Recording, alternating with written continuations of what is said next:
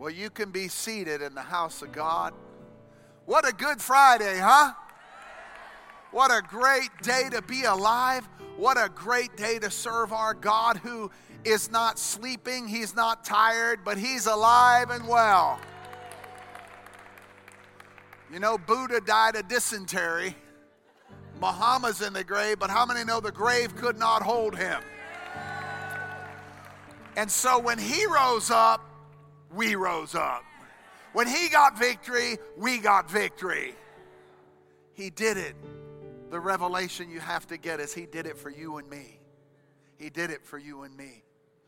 As we look at this tonight, as we celebrate this wonderful resurrection season of Easter and Passover, I always love to go back to the time when I was in the Squirrel Hill Temple learning Hebrew when I first moved back to Pittsburgh.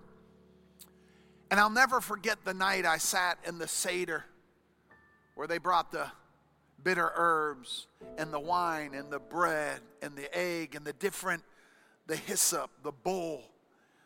And in a Hebrew language, they would describe what the Passover looked like about 3,500 years ago, that is established where the Bible calls Jesus the Lamb of God that was slain before the foundations of the world. And so in this Seder meal, which means order, I was just kind of hiding from the people because I just kept weeping. They were looking at me, something wrong with you, bro? As a Christian sitting in the Hebrew temple in the Jewish understanding of the basics of the Hebrew language, celebrating the Passover. And so as we did this, it shocked me that this was done back then, the 4 cups and this celebration of Passover with the Jewish people. It all starts in Exodus 12, and if you would, I think it's going to come up on the screen, but let me read that to do justice to the glory and honor of our God, who everything in the old covenant is a type and a shadow of what was to come. This type and shadow, as I sat there, I couldn't help but see Jesus more clearly. And I believe tonight you're going to see it too. But as we look at Exodus 12, if any household is basically too small for a whole lamb, 430 years, the Israelites would be stuck in Egypt. They would be stuck in this place under the tyranny of a Pharaoh that was prophesied in Genesis, that God said, but I will bring you out with a mighty hand. And so in this Passover celebration, we see everyone had to have a lamb.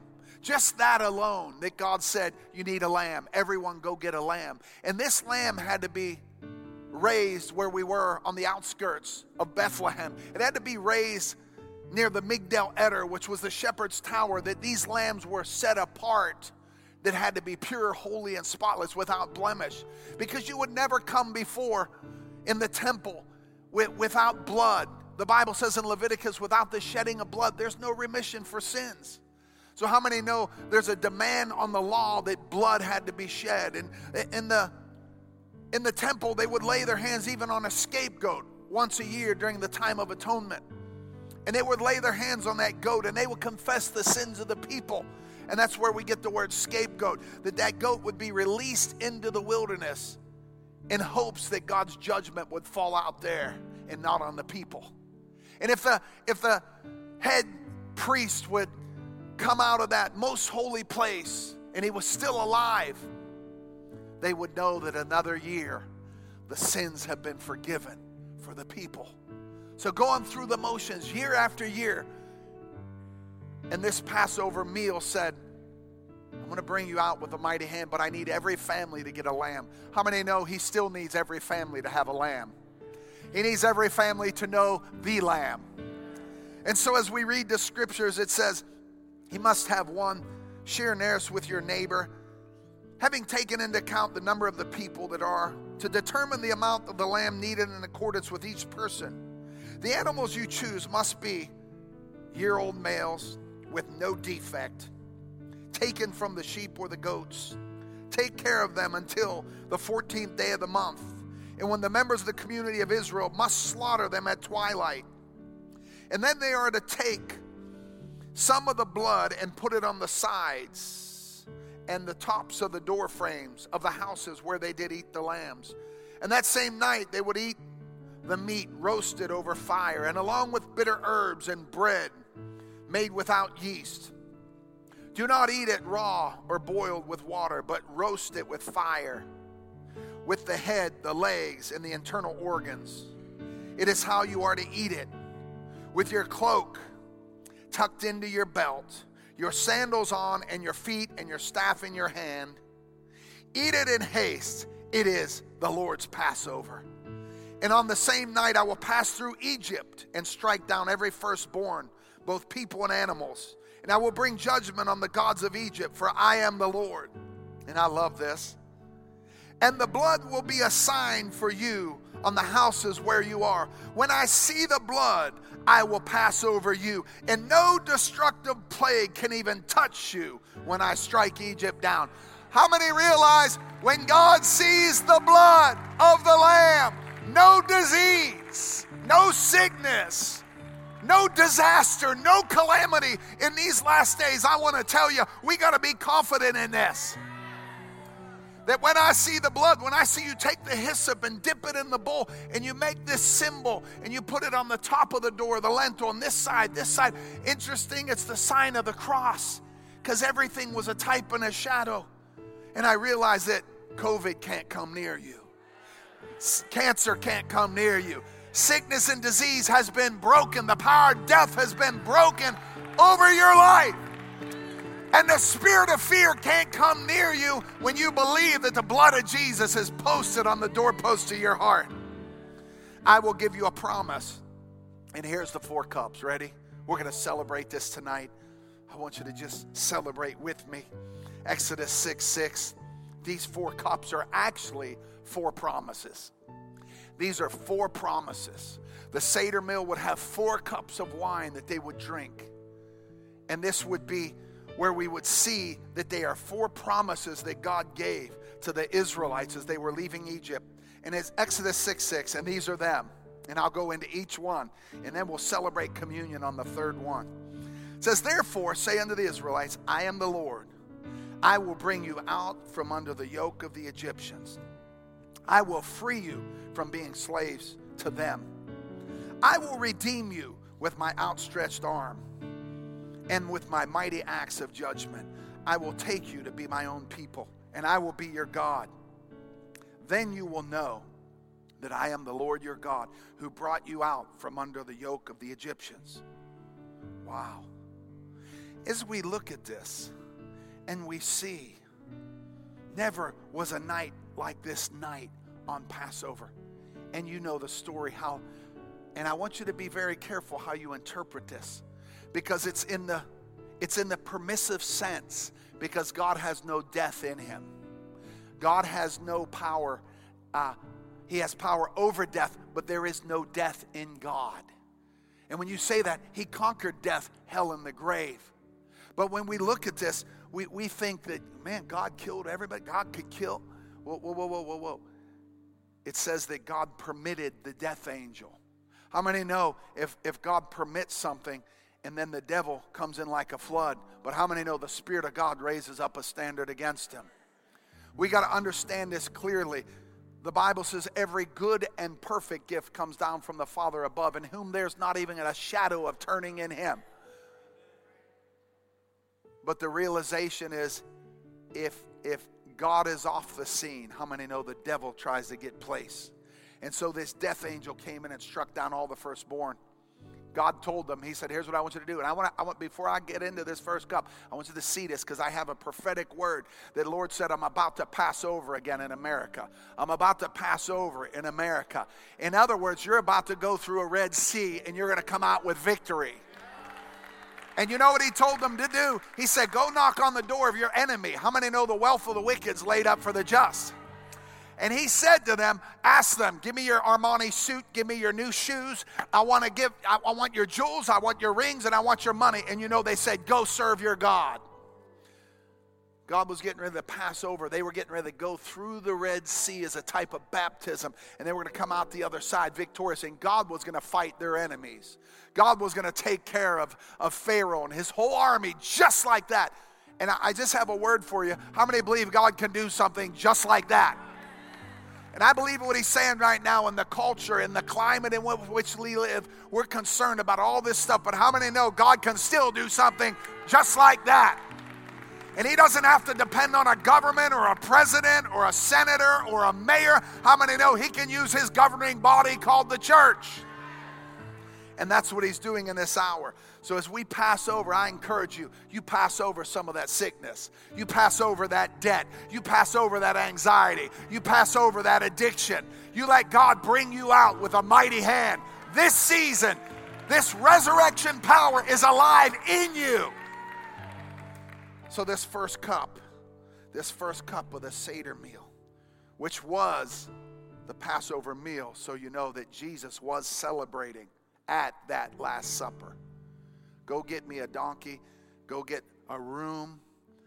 We're going to celebrate Passover in this room.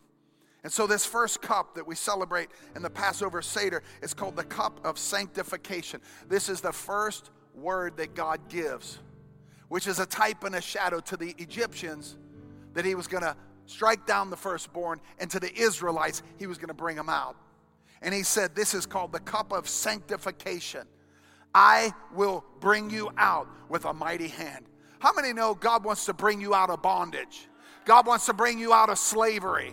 God wants to bring you out of whatever you're enslaved to. It doesn't matter. It can be pornography. He'll bring you out. It can be diabetes. He'll bring you out. Whatever you're enslaved to, God says, I want you out of that, because Egypt was a type of sin. And so this first cup of sanctification, or in Christianity we call it the cup of salvation.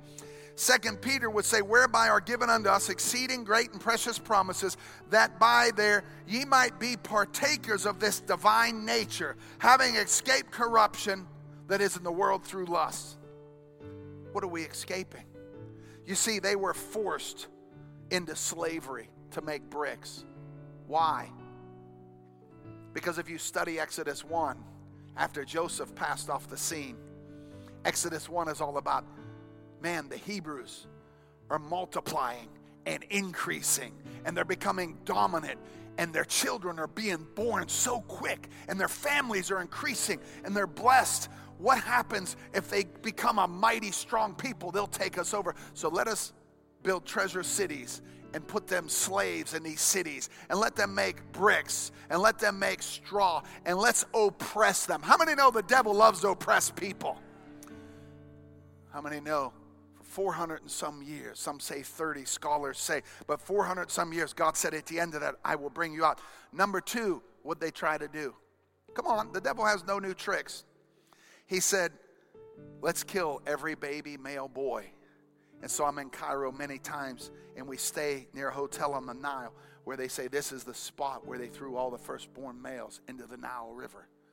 And I thought, that murderous spirit, the author of death from the beginning, the father of lies, the one that wants to take out your potential, the one that wants to kill the seed, the one that loves that abortion clinics stay open. He's still trying to take our potential, our next generation, and our seed. But thank God for the blood. Can I have an amen? Number three, he said, get up earlier. We're taking away the straw from the making of your bricks, so you'll be so tired, so worn out, and ineffective that you won't be able to celebrate that cup of sanctification or salvation. But how many know God's interested in bringing everybody out of Egypt and out of bondage and out of sin? Acts 4:12 says salvation is found in no one else, for there is no other name under heaven given unto us where mankind must be saved. But everyone shout his name together. Jesus. One more time. Who's the King of Kings? Jesus. So today, he tells us, is the day of salvation. Now is the time of God's favor. And this cup of salvation means that whoever will call upon the name of the Lord shall be saved. In the Seder, in the order of service, I love this because as they pulled this out in the Hebrew class, I was like, This has 3 compartments. And what they would say is, we always at the Seder put a piece of matzah in every single spot here, which is full of holes, stripes, and holes. Isn't that interesting? Because Isaiah 53 says he was wounded for our transgression. He was bruised for our iniquities. The chastisement needful to obtain our peace was laid upon him. And with the stripes that wounded him, we are healed. His body was broken with the stripes that wounded him, with the piercing of his skin on the crown of thorns, and the piercing of his hands and his feet. The Bible says if Satan knew the plan of God, he would have never crucified the Lord of glory.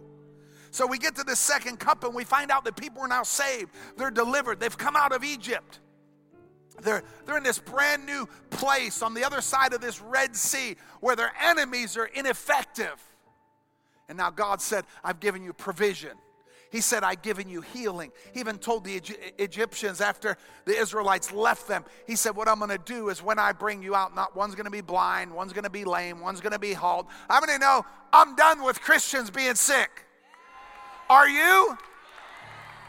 You have a provision from your Father called Jehovah Rapha, the Lord that healeth thee. He is the Lord, your physician. And I encourage you tonight when you partake of this, take the meal that heals. Because healing is part of our covenant promise. This second one, he took up the cup to take a sip. And he said, this is the cup of, I love this because this is so relevant to where we live today. They call this, in Judaism, the cup of deliverance. Deliverance. You say, Pastor, what's that really mean? How many know I've got saved in 1972 and a half, and I think 50 years now, almost, and I realize that I've seen Christians live like hell on earth. I've seen Christians that have no victory, no breakthrough. Love Jesus, they're on their waiting to get to heaven, but man, they're crawling to the pearly gates. They're just depressed, tired, sick, broke, can't get along in their marriage, kids don't serve the Lord, and they got saved, but they never got delivered. And so there's Christians out there, they can't get the victory, man. They seem to live in an addiction. They seem to live in an oppression of their past. They seem to live with a spirit of fear. They don't have that abundant life that God died to give us. He said, the devil has a plan for your life. In John 10:10, the thief comes to kill, steal, and destroy. Jesus said, I come that you might have life and life more abundantly. How many know his plan is the abundant life? That means deliverance. So he said, not only will I bring you out with my outstretched arm, he said, I will deliver you. And can I tell you, sometimes it's easier to get out of Egypt than it is to get Egypt out of people. Because the oppressive thoughts of the mind tend to pull you back to that old life, that old problem. You'll never go forward looking in the rearview mirror of what used to be. You'll crash, you'll have a wreck, you'll get stuck, but you'll never move forward. How many know today it's a day of deliverance? It's a day of freedom. Jesus died because he said, whom the Son set free is free indeed. Isn't this crazy that the Jews 3,500 years ago were celebrating what we believe today? I look at this and I go, wow. John 8:36, if the Son shall make you free, ye shall be free indeed. I want to bring you out of slavery, but I also want you to be delivered so you can serve God, and you can be delivered from abusive habits and past hurts and unforgiveness and brokenheartedness and generational curses, that because I delivered you, Jesus said, you can live a transformational way of life. You can think differently. You have the mind of Christ. You can do all things through Christ, which strengthens you. But I love this in Colossians 1, who hath delivered us from the power of darkness. Someone give a shout. Who's delivered us from and translated us into the kingdom of his dear Son, in whom we have redemption through his blood, even the forgiveness of sins. You know, today, I want to talk to you who are full of condemnation and guilt and shame, that we all could be if we listen to that lying voice. And the devil and his demons and your thinking patterns, if your mind's not renewed, always want to pull you back to what you did last year, 2 years ago, 5 years ago. They want to pull you back into that horrific divorce, in that horrific bankruptcy, into that horrific addiction. They always want to pull you back so you don't live in a state of being delivered by the power of Jesus Christ. But thank God he's transferred us out of the kingdom of darkness into the kingdom of light. And to stay in the light, if we walk in the light as he is in the light, we have fellowship one with another. Don't isolate yourself in this season of these last days. Get in your group, find your tribe, get in your church, get rooted, get planted, produce fruit. Because God has delivered us from the power of darkness and translated us into the kingdom of his dear Son. Someone say, who the Son sets free is free indeed. Come on, decree it. Say, I'm free tonight. This was interesting. This next cup. This is the cup right here. This cup. This cup right here. This is the cup. So powerful. Because see, now you got salvation. Man, I remember in the 70s when we came out of bondage and my parents found this church in Oakmont Baptist Church and Pastor. And then everybody was talking about deliverance, getting delivered. You need delivered. People look at you funny. You need deliverance. I lost all my hair because they thought I needed a lot of deliverance, and they laid a lot of hands on my head, and I think that's where my hair went. But then we get to the point where, listen to this. He said, I will redeem you. Now this is interesting because this is the third cup of the Seder, the Passover, and this third cup is literally the one that Jesus held up, and he didn't do the fourth cup. He never got to the fourth cup. This was the cup that was so powerful because he said, I'm going to redeem you. Redeem, Pastor, redeem. What would the word redeem mean? Literally to buy back, to buy back. Why would he buy us back with purchasing us with his own blood? At this Last Supper, I will redeem you. I will restore you. Restoring something back to its original condition for God's purposes. And his original intent, guess what it was? Genesis 1:26. I made you in my image. In my likeness, I made you to be fruitful. I made you to multiply. I made you to increase. And I made you to take dominion. Come on, give a shout if you believe that.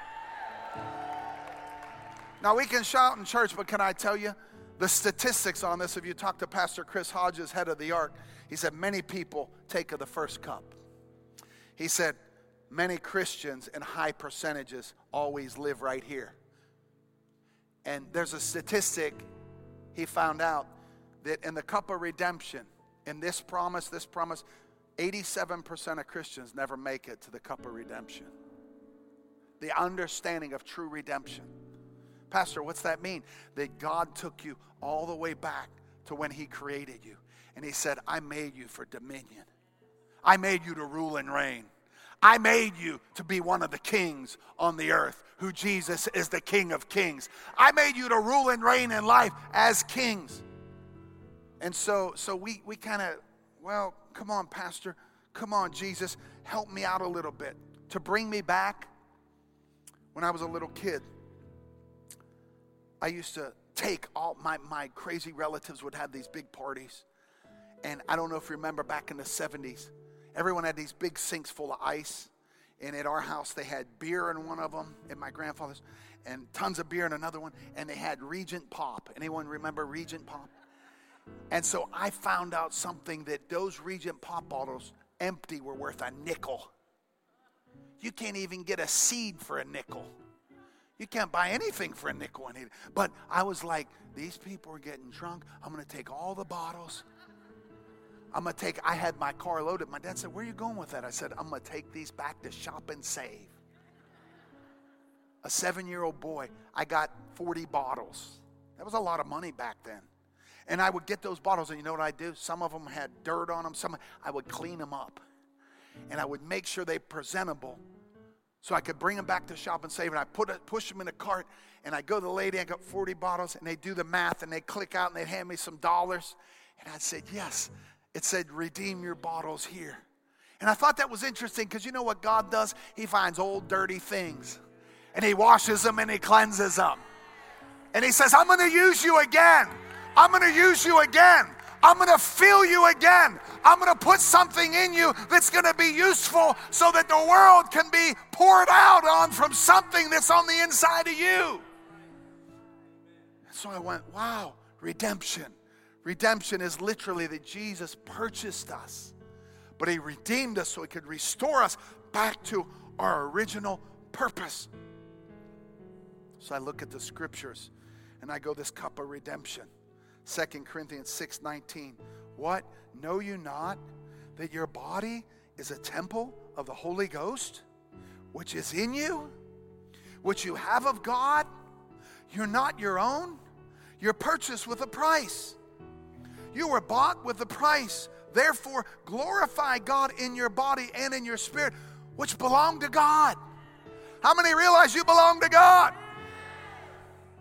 What if we believe we belong to God? What if we believe that this godly fear, this awe, that he's awesome? Not, oh my gosh, but he's awesome. He's incredible. He's a good God. Ephesians 1:7, in whom we have redemption through the blood, even the forgiveness of sins according to the riches of his grace. This was so powerful because there's a good friend of mine. I think he might be doing a Seder tonight, but I grew up with him. He was one of my dad's best friends, Yale Levin. And every year, Yale would do a Seder. And Yale's still alive. He's in his 80s. And Yale said, when I was in my 20s, I was in a Seder and a Passover where they literally hid some things. And then a kid would go find out where this was. And if the kid found out where they hid it, they would redeem it with money. They would buy it back. And he's sharing all this. But they would do one thing in the ritual of the Passover, and they would say in their studies, why is this night not like any other night? And Yale was standing at the door in Jeanette, PA. And he said, I heard a voice go, why is this night not like any other night? And he turned around and I seen a bright light. And he said, for this is the night that I redeemed you. This is the night I bought you back. This is the night when I brought you with my blood so that I could redeem you to the place I designed you to be. He said that was the beginning of my conversion, of salvation, to get saved, to get delivered. But to be redeemed is having an understanding of why God created you with this purpose. And so this was this night, this Last Supper, that Jesus said, he took the cup. Do you have communion elements here today? Would you open them right now? Could we do this right now and not go any further until we honor and celebrate the remembrance of how he redeemed us and purchased us?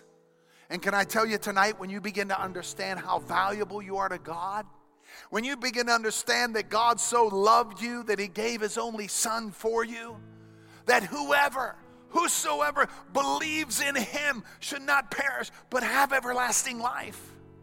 Everlasting life's incredible because death has no power over us any longer. But our life, because we're purchased and bought and redeemed by the blood, is filled with life, and more life. But Jesus said this is the bread that night at this Last Supper. He pulls out this unleavened bread, which was a type of the bread without yeast in it, that they had to cook it quick and get it ready. Get your shoes on. I want you to be ready, for this is the Lord's Passover. Jesus is celebrating Passover, and he pulls that bread up and he says, this is my body, which will be broken for you. As often as you do this, you do it in remembrance of me. So this season of the year, I love to go back and remind that Jesus was celebrating Passover, and he held up the bread which represented his own body. And that literally, shortly thereafter, his hands would be pierced and stripes would be on his back, and his body would be broken for humanity. So Father, today we thank you for sending your only son. We thank you for the broken body of Jesus. We thank you, Lord God, that he was broken in every way, spiritually, mentally, physically. The devil tried to have his way. In hell, Father God, 3 days in the heart of the earth. As Jonas was in the belly of the whale, so will the Son of Man be in the heart of the earth. But Father, you said he spoiled principalities and powers. And he rose up triumphant over them. And I thank you, Father God, death could not hold him. And so tonight we remember the broken body of Jesus. We remember the whipping post. And we decree tonight, this is the meal that heals. And by the stripes that wounded you, Jesus, this is all about you tonight. We are healed and made whole. Mental anguish is leaving minds. Addictions are being broken. Past issues are falling off people tonight, because you are the God that healeth thee. I bless this bread. And Father, I celebrate, forever grateful for what you've done for me. Would you just close your eyes and make it personal? Because he did it for you. He did it for you. He did it for you. And I'll tell you, this Easter sermon is going to be so much about the resurrection, that there's resurrection power available in you tonight. Do you believe it? Let's partake and celebrate in the name of Jesus.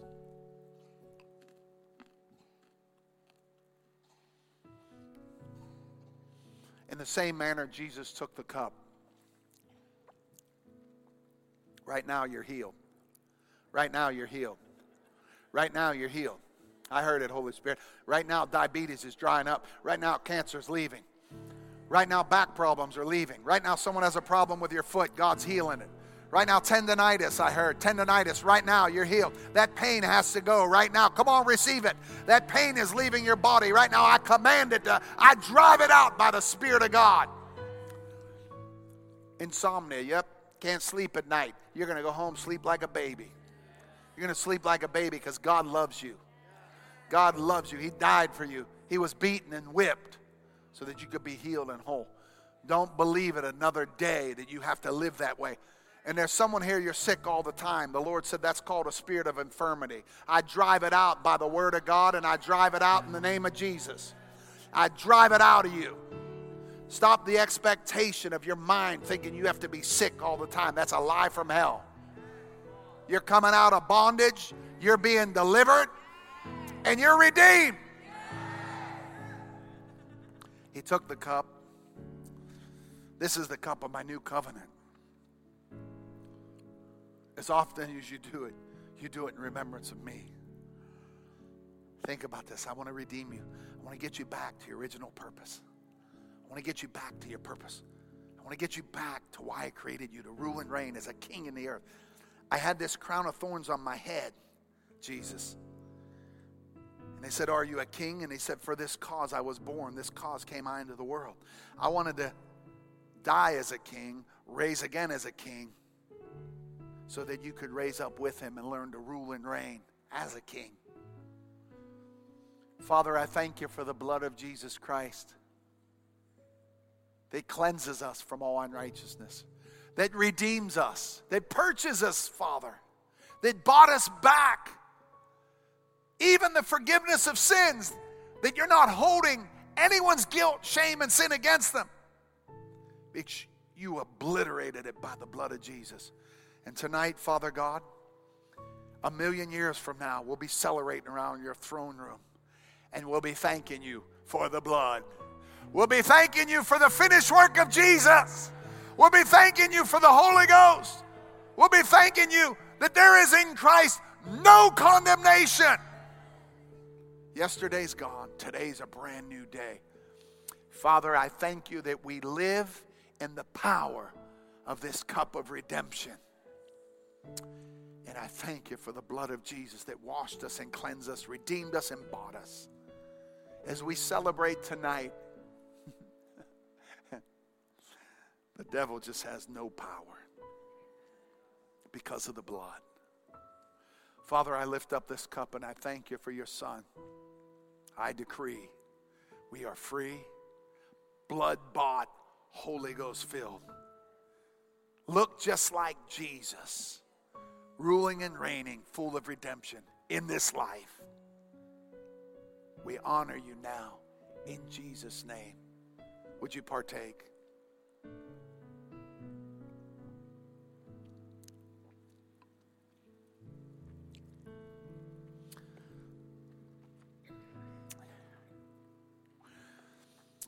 The Lord said there's a few folks here tonight, and oppression's a real thing. Anxiety's a real thing. Bad habits and thinking patterns. But they're crushed now by the blood of Jesus. They're crushed now by the blood of Jesus. They're crushed now by the blood of Jesus. There's an oppressive stronghold on your mind, but in the name of Jesus, by the blood, I say it's broken. Come on, say it's broken. Everybody in this place, say it's broken. Thank you, Jesus, for salvation.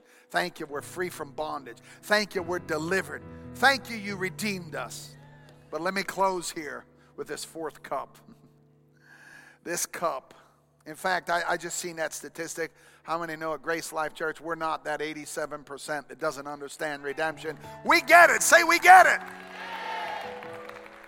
Father, I thank you. We take our dominion and we know how you redeemed us and how to walk it out. This last cup, the cup of acceptance, or it would be called the Hallel, the cup of praise.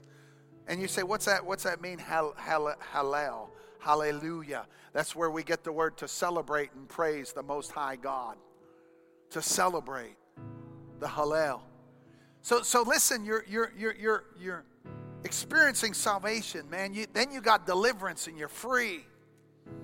How many know we need that deliverance to stay free? And then you're redeemed and you have an understanding of what Jesus did to purchase you. And now you get your identity back, that how you're supposed to operate in life.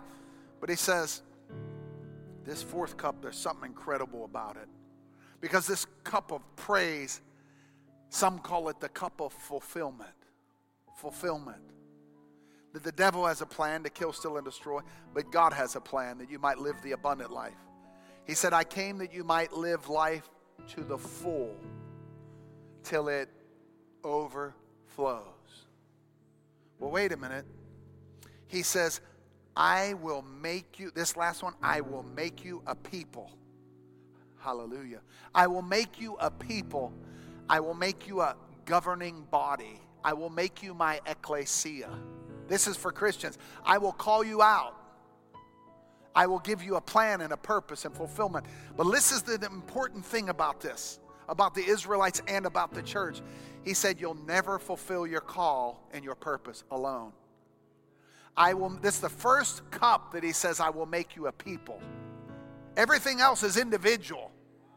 But this is the one he says, I want to make you a people. I want you to be part of a church. You can't do your part in the body of Christ. You can't be part of the ecclesia detached. For people that live in isolation, seek their own desire, and rage against all wise judgment. I can't do this without Alan and Andrea. I can't do this without Doreen and Kim and Vinny. I can't do this without you. We need sound people. We need musicians. We need ushers. God says, I want to make you a flourishing body. Those planted in the house of the Lord will flourish. Psalms 92, in the courts of our God. Man, their roots will grow deep and they'll be strong like an oak tree, a palm tree. They'll be flexible. He goes on and on. But I love this because doing something for others, for eternity, is our purpose. I love what Rabbi Lapin says. He said, God gave you something beautiful. He's given you I call it your metron, your sphere of influence, your gifting, your authority, your ability. That on this planet for these 100 years, 90 years, whatever you live, God's given you something to give away. God's given you something to do with your hands, but you stay isolated from the group of people. And God said, I didn't call you to operate like that. You need a tribe. You need a life group. You need a church. You need iron to sharpen iron, so the countenance of a man sharpens another man. What if my church would come together in unity and take dominion? then we'd all be praising God together. People say, look what God did.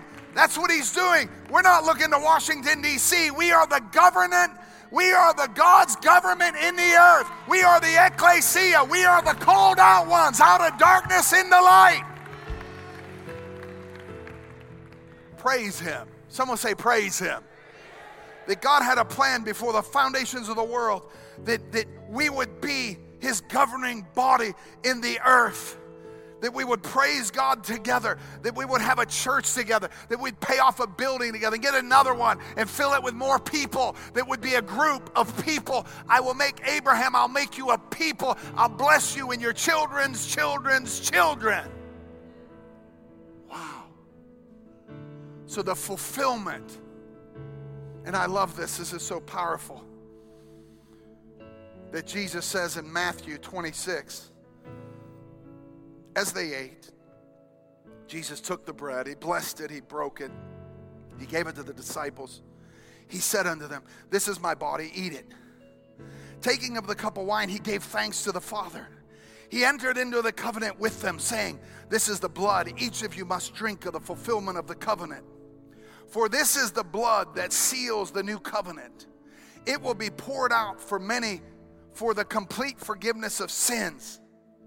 And look at verse 29. This is the key that tells us he didn't drink the fourth cup. He says right here, and next time we drink this, it will be with you, and we will drink it together with new understanding in the kingdom realm of my Father. And they sang a psalm and left the Mount of Olives. Wait a minute. Next time we drink, you know, the Bible says in Revelations that the one who is and was and is to come, I am the Alpha and Omega, the beginning and the end, the first and the last. And I'm alive forevermore. But guess what? That fourth cup's waiting. There's going to be a day where we all come together for a big banquet. And that's called the marriage supper of who? Of the Lamb, Jesus Christ. And Jesus said, I will not drink again. I will not drink again after the third cup. Before we celebrate that fourth cup with him in heaven, I think there's an important question you have to answer. That when he says, and those whose names were not found written in the Lamb's book of life. Notice it's the Lamb's book of life. Is your name in that book tonight? He provided his blood for salvation. He provided his blood for deliverance. He provided his blood for redemption. And he provided his blood so that we would come together as the body of Christ in unity. And in Ezekiel it says, in this last day, I want you to prophesy to the dry bones. And I saw the ankle bone come to the femur bone and the foot bone and the pelvis bone and the backbone and the arm bone. And all these bones were coming together. And I said, can these bones live? And he said, you know, Lord. He said, prophesy now to the bones and call the church alive. Call the church full of power. Call the church anointed. Call the church a living being. Come on, give it praise. Give it praise. That's the cup of praise. Stand up. Stand up. Stand up. Listen, in this place tonight, before we sing our last song and let you go, man, can I tell you, God is so good. He loves you so much. Do you hear what I'm talking about, these details? What he went through for you? What he went through for me? What he devised was that blood had to be shed. God didn't trust a human being. He sent his only son. Can I get this in your spirit tonight? That wasn't human blood. That was God's blood. He came in a human body. And the sacrifice needed to purchase you, he did it all. He wanted you to stand here and praise him with a cup of praise, the Hallel, and say, Nick Wiskowitz, your life matters. He wanted to say, Gabriel, your life matters. He wanted to say, Mike, you have a plan. Dan, you have some stuff I want you to fulfill. I want you to live your life. And Pastor, I want you to preach. I want you to orn. I want you to run sound. I have a Hallel for you. And when you fulfill your purpose, God says there's nothing but rejoicing, because we're going to get to heaven and we're going to get ready to take of that cup. And he said, Skylar, plant a seed. You did what I called you to do. Doreen, you can golf like a Finney, you can sell. Aaron, you danced for me. I gave you that Metron and you danced all over. Every time they asked you, you said, let's do it. Can I say tonight, this isn't a perfect pastor, and we're not perfect people, but we're redeemed, and we're forgiven, and we're spotless, and we're healed, and we're standing here in God's presence tonight because of what? Not what I have done, what He has done for me. That's why we give praise. And one day,